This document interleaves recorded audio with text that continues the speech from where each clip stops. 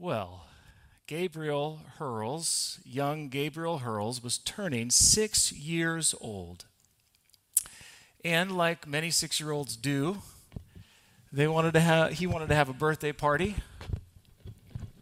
And so he invited some of his friends over, and he had told them, some of the things that he wanted for his birthday. So he was expecting certain presents like Lego sets. I used to love Lego sets as a kid. Video games, if his friends were feeling extra generous. Action figures, different sports apparel and equipment.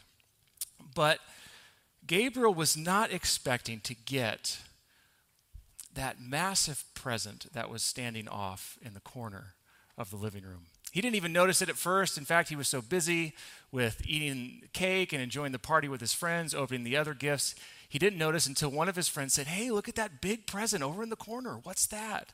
Must be for you." He ran over, started to unwrap it. The excitement was killing him. He couldn't unwrap it fast enough. What could this be? Maybe it's a new bike. The package was twice as big as he was. Maybe it's a new basketball hoop for the backyard that I've been begging mom and dad for. What could it be? And he finally opened it up. And what he got was better than he could have ever expected. It was his dad. His dad, Army Specialist Casey Hurls, who was on leave from the war in Iraq. Gabriel and his father had been apart for almost a year, and when his father, Casey, learned that his leave would coincide with his son's birthday, he just had to give him this surprise. We have a Father, a Heavenly Father, who I also think loves giving us surprises, loves to work and do things in unexpected ways. Don't you find that to be the case as you read through Scripture? As I turn the pages of God's Word, I see story after story of God doing the unexpected, like using an old, washed-up couple to give birth to a nation, using a stutterer to be the spokesman to Pharaoh to free that nation, using an adopted orphan girl to turn her into the queen to save that nation, using a shepherd boy to slay a giant and then go lead that nation, and so many more examples like that. And then, of course, there's God himself, the creator and sustainer of the universe, the Alpha, the Omega, the beginning and the end, showing up and working in ways that also surprise me. Like how he would come here to be with us as a baby wrapped in a manger. How he would give us the opportunity to choose eternal life by laying down his own. The more you read and reread Scripture, at least for me, the more I find to expect the unexpected with God. And I think there's some powerful examples of that in this next chapter in our series on Acts. Would you open with me to Acts chapter 2? We're going to get into the story today. There's so much in this chapter. We could never go through all of it, every single bit of it, in just one sermon. But we're going to look at a few things that I think surprise us, that maybe are unexpected. Starting in verse 1, the text will, of course, be on the screen, but encourage you to look at it in whatever format or translation of God's Word you have before you. When the day of Pentecost came, they were all together in one place. Suddenly a sound like a blowing, violent wind came from heaven and filled the whole house where they were sitting. They saw what seemed to be tongues of fire that separated and came to rest on each of them. All of them were filled with the Holy Spirit and began to speak in other tongues as the Spirit enabled them. Now there were staying in Jerusalem God-fearing Jews from every nation under heaven. When they heard this sound, a crowd came together in bewilderment, because each one had heard in their own language being spoken. Utterly amazed, they asked, "Aren't all these who are speaking Galileans? Then how is it that each of us hears them in our native language?" Parthians, Medes, Elamites, residents of Mesopotamia, Judea and Cappadocia, Pontus and Asia, Phrygia and Pamphylia, Egypt and the parts of Libya near Cyrene, visitors from Rome, both Jews and converts to Judaism, Cretans and Arabs, we hear them declaring the wonders of God in our own tongues. amazed and perplexed, they asked one another, "What does this mean?" Some, however, made fun and said they are having too much wine or have had too much wine. We'll pause there for the moment. What a spectacular scene. The Holy Spirit has rushed through this house like a violent wind. Tongues of fire coming out of the sky, resting on them. Seems like that's what it is. And everyone who has traveled far and wide to come to the Feast of Pentecost can understand the wonders of God being declared in their native language. Now, all of this probably sounds kind of strange to our modern sensibilities. Kind of weird. Wind, fire, tongues. But this may not have seemed so out of the ordinary to those that were gathered there. Wind and fire, after all, were common biblical symbols for the activity of the Holy Spirit. The Greek and Hebrew words, of course, also can mean spirit or breath, or wind or breath for spirit. You may recall in stories like in Ezekiel, in the valley of dry bones, wind and breath come to give life to the dried bones. And after that, God says, "I will put my spirit in you and you will live." You may recall his conversation with Nicodemus where he says, being born of the Spirit is like hearing the sound of a blowing wind. Wind and God's presence, they kind of go together. It's not a unique type of symbol for his presence. Moreover, fire is also a powerful symbol of the presence of God we see over and over in Scripture, like the burning bush that Moses talked to there on the mountain, the pillar of fire that led the Israelites through the desert. So as weird as these manifestations seem to us, they would have brought, I think, clarity to the disciples that this is God who is with us. This is God who is working. It's his presence. But what I imagine was probably unusual, what probably not very many people expected, was what the Holy Spirit then enabled these particular disciples to start doing. Speaking in different languages. Did you catch how surprised the crowd was by this also?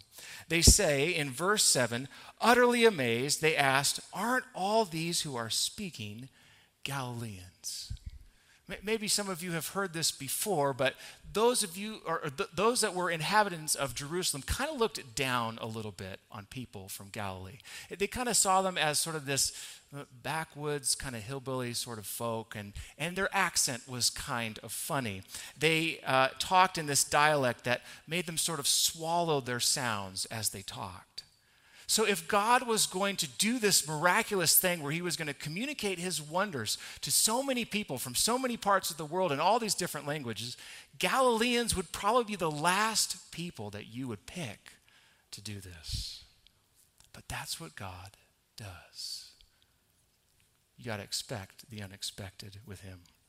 I joke with Beamy that if the Holy Spirit did this miracle exactly in the same way today, it would not be through the people from the Philippines.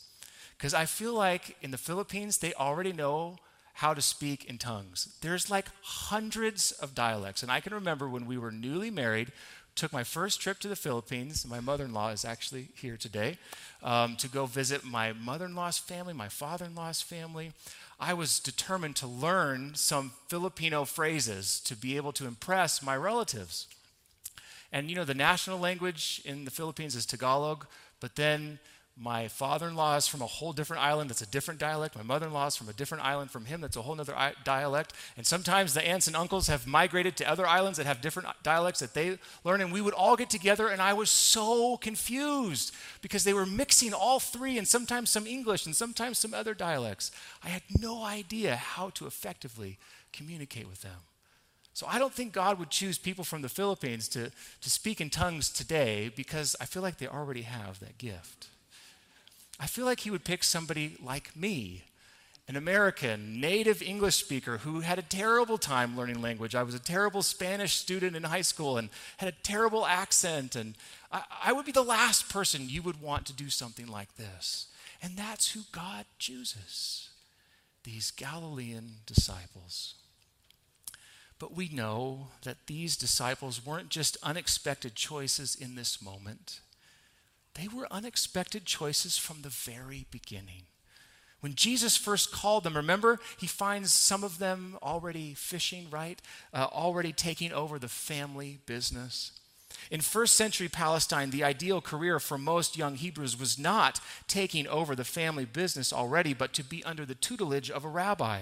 The brightest of boys, those who shined in Hebrew school and who stood out in their memorization of the Torah, would upon completion seek a rabbi, and if they made the cut, they would spend the next few years tagging along as disciples.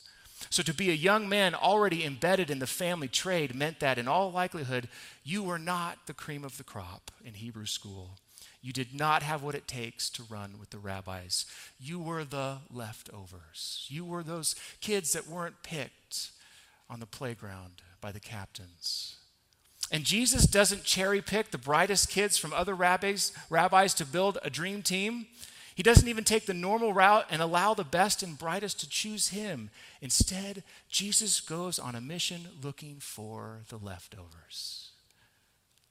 And it was through these unschooled tradesmen that God would ignite a spiritual movement that would spread throughout the globe and last for millenniums. If you have ever felt inadequate, unqualified, meager, deficient, or like a leftover, please know that is not what God sees when he looks at you. Let me remind you what God sees when he looks at you from Paul's second chapter in his letter to the Ephesians, verse 10. For we are God's masterpiece. He has created us anew in Christ Jesus so we can do the good things he has planned for us all along. Oh, when God sees you and me, he sees someone so precious. He sees his handiwork, his masterpiece, endless possibilities and potential. But then there's something else that happens in this text that surprises me, that is unexpected, and that is that some people that were gathered there rejected the message. I mean, doesn't this miracle seem so unmistakably awesome and authentic? Wind, fire, speaking in tongues. If you were there, you would have been hearing it in your own native language. How could you not understand that something miraculous is going on? How much clearer can God get? How much more tangible could his power be displayed? His goodness be clearly communicated? Yet in the face of such a spectacular miracle, some choose not to believe. Some choose not to repent and even mock what's happening. Verse 13 of Acts chapter 2, I'll read it to you again. Some, however, made fun of them and said, they have had too much wine. It seems far-fetched that the goodness and the power of God, which is so clearly shared, would be rejected. But that's an unfortunate thing that sometimes happens when we try to be his witnesses. I got to tell you, family, I would have never expected that when I shared with you the truth so clearly of the miraculous taste-enhancing powers of mayonnaise, that you would reject it so, and reject it so vehemently. I had some people saying, Pastor, I'm with you with the chocolate chips, but to the mayonnaise I say, get behind me, Satan. Some of you maybe weren't here last week and you're like, what in the world is he talking about? Well, I like mayonnaise. I don't eat it that often, but anyway, I like it in a lot of stuff. It is hard to think how when the truth is presented so clearly that people could reject it. Have you ever had that experience? You tell about what God's done in your life, and it's not well received. Maybe you're even mocked for it. It's not something we hope for, of course. It's not something we try to cause, but it's part of the reality of sharing the good news of the kingdom of God. Some people won't find it good. And that can get discouraging, disheartening. But what I find encouraging from the text is that Peter doesn't bat an eye. He doesn't miss a beat. He doesn't let this throw him off course. Look what he does in verse 14. Then Peter stood up with the 11, raised his voice and addressed the crowd. Fellow Jews and all who live in Jerusalem, let me explain this to you. Listen carefully to what I say. These people are not drunk, as you suppose. It's only 9 a.m. No, this is what was spoken by the prophet Joel. And I won't take time to read the rest of it, although, probably we should, because it's such a wonderful sermon that Peter goes into, all about Christ. He references the book of Joel and shows how this is an outpouring of God's presence, how judgment is coming, and salvation is only through Christ. And he talks about the identity of Christ. He shares a reference from Psalms and talks about who Jesus is, his sacrifice on the cross, how death could not hold him, and how we need to turn our lives over to him, repent and receive forgiveness, and receive the gift of his Holy Spirit.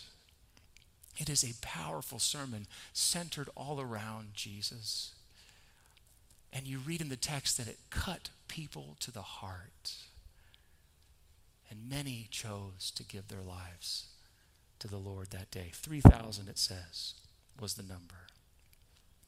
And what is so fascinating to me is that it seems like it was the rejection and mockery that seems to prompt Peter to preach. As the old commentator J.A. Alexander put it, I have a quote on the screen for you, it was this frivolous aspersion rather than the serious inquiries of the devout Jews that gave occasion to the great apostolical discourse which follows. In other words, it was motivated by those who said, they must be drunk. Peter says, no, let me tell you the truth about what this is. When unexpected rejection and opposition comes, it's hard not to get discouraged by it, but maybe if we anticipate it, maybe if we embrace it, God can use that opposition as an opportunity to bring him glory. I was reading in Philip Yancey's book called Finding God in Unexpected Places. I want to read to you a little bit from his experience with interviewing this one missionary. He said, my job as a writer affords me the opportunity to visit a variety of countries, including some that oppress Christians. I have noticed a striking difference in the wording of prayers. When difficulties come, Christians in affluent countries tend to pray, Lord, take this trial away from us. I have heard persecuted Christians and some who live in very poor countries pray instead, Lord, give us the strength to bear this trial. Curious, I asked an old-time missionary who has made dozens of trips to visit unregistered house churches in China if Christians there prayed for a change in restrictive government policies. He replied that not once had he heard a Chinese Christian pray for relief. They just assume they'll face opposition, he said. They can't imagine anything else. He then gave some examples of the opposition. One pastor had served a term of 22 years at hard labor for holding unauthorized church meetings. When he emerged from prison and returned to church, he announced that he had kept a daily count on his dangerous job and had coupled together 1 million railroad cars without an injury.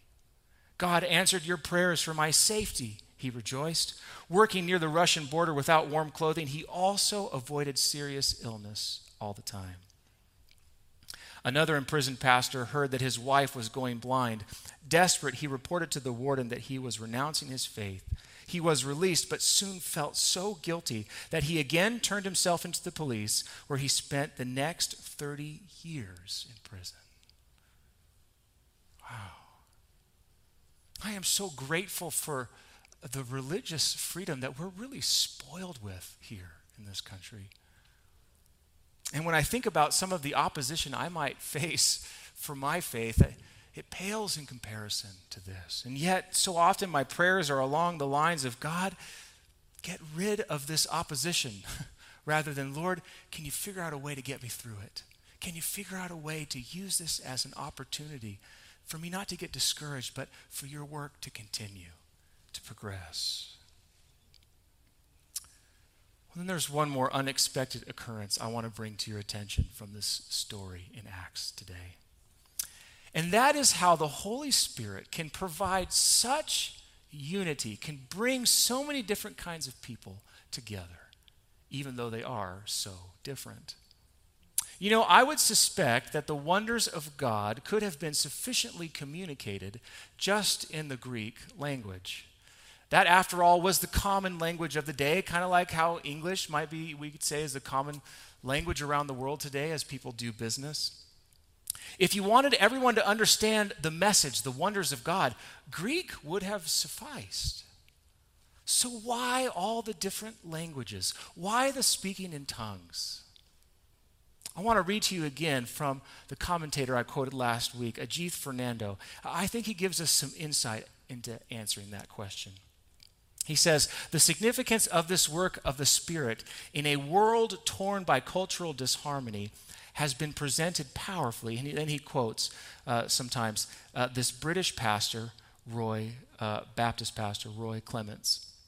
He notes how important to people their culture is. Different movements have tried to create a single world order, but in doing so, they are implicitly imperialistic, involving the domination of one culture over another. Even with Islam, the unity that is forged is dominated by Arab culture and language.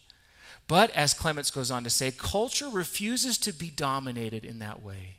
He asks, is there a power that can unify the divided nations of the earth without subjugating them? Is there a way of making people one without at the same time making them all the same?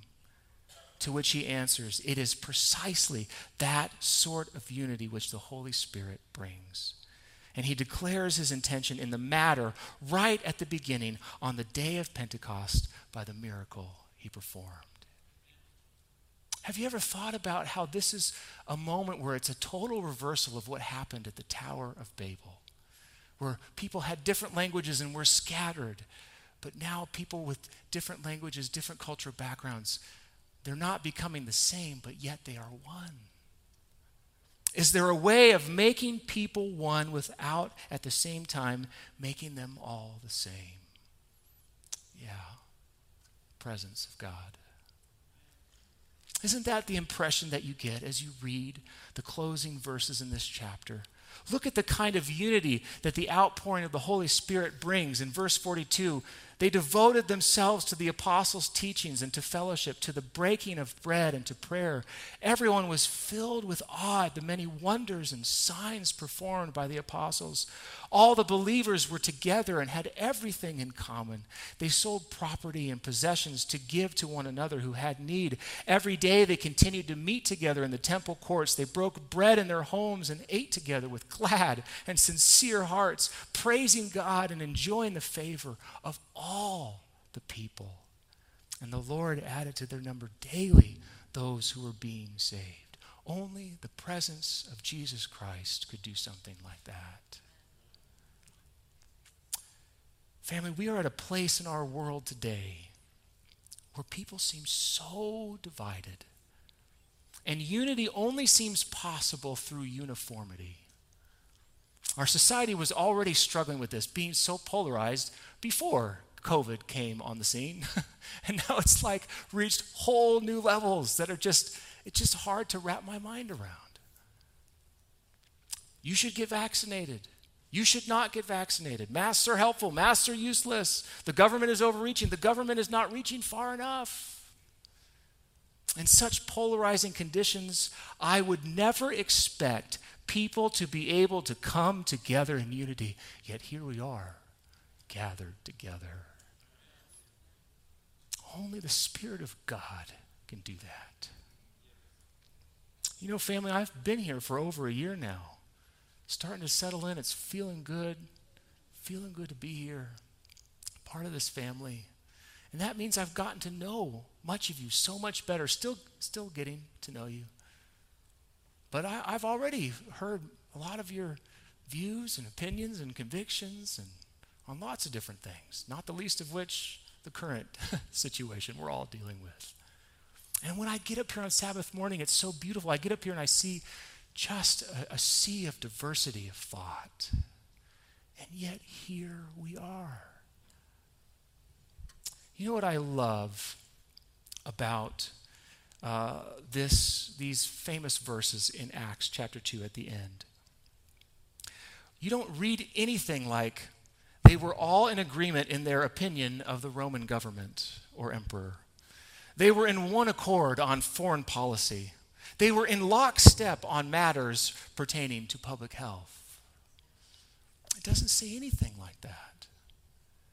It says they prayed together, studied Scripture together, praised God together, broke bread together with glad and sincere hearts. Now, it does say that they had all things in common, but don't read into that like they all thought the same. That's not what it means, because in the Greek, it literally means they just shared everything together. They thought that what belonged to them belonged to everybody, as evidenced by the next verse that comes, right? They sell whatever they need to in order to meet the needs of each other. That's what it means by being in common, having everything in common. I would guess that they had various opinions and convictions regarding culture and politics. In fact, we don't have to read very far in the book of Acts to see some of those differences surface and cause division. And I'm not even just talking about when the Jews and the Gentiles are trying to learn how to worship together. Even amongst some of the Jewish leaders. I mean, Barnabas had to step in and create some peace and find a way forward. We often look at this part and think, oh, this is what we've got to get back to. And sure, we should strive to get back to this moment described here at the end of Acts. But they had their problems too. They had their issues with unity as well. But you know what keeps bringing them together, what unifies them now and what will unify them in the challenging moments ahead is the presence of Jesus, the Holy Spirit. And family, I don't know how long we're going to have to keep meeting with these kinds of conditions, how long COVID's going to influence how we gather together. I wouldn't have guessed it would last this long. It might be a while longer, which means there will likely be some policies, some formats under which we gather together because of that we are not going to all agree with. And you would expect that over time, that would just divide us more and more. But you know what? I have come to expect the unexpected when God's presence is involved. And if we keep our focus on the presence of Christ as we gather, we're going to get more and more as one as we move forward together, not apart. You know, family, one of the things I learned from the outpouring of the Holy Spirit here in this chapter is that with God, you got to expect the unexpected. Like how he sees unqualified, inadequate people like me, people like you, as his masterpiece somehow, and will do wonders through us. He may not, do something as miraculous as causing us to speak different languages all at once to people. That's certainly not my gift. But if you allow his presence, if you make the choice to open up your heart to his presence in your life, there are going to be ways that he uses you where you are not qualified, where you are inadequate for him to do it. But that's what he does.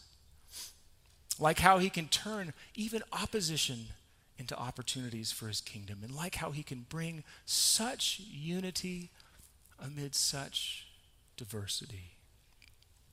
So my appeal to you today is simply make his presence your priority.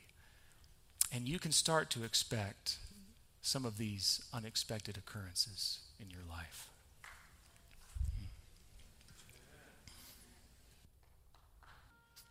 Amen. Let's pray.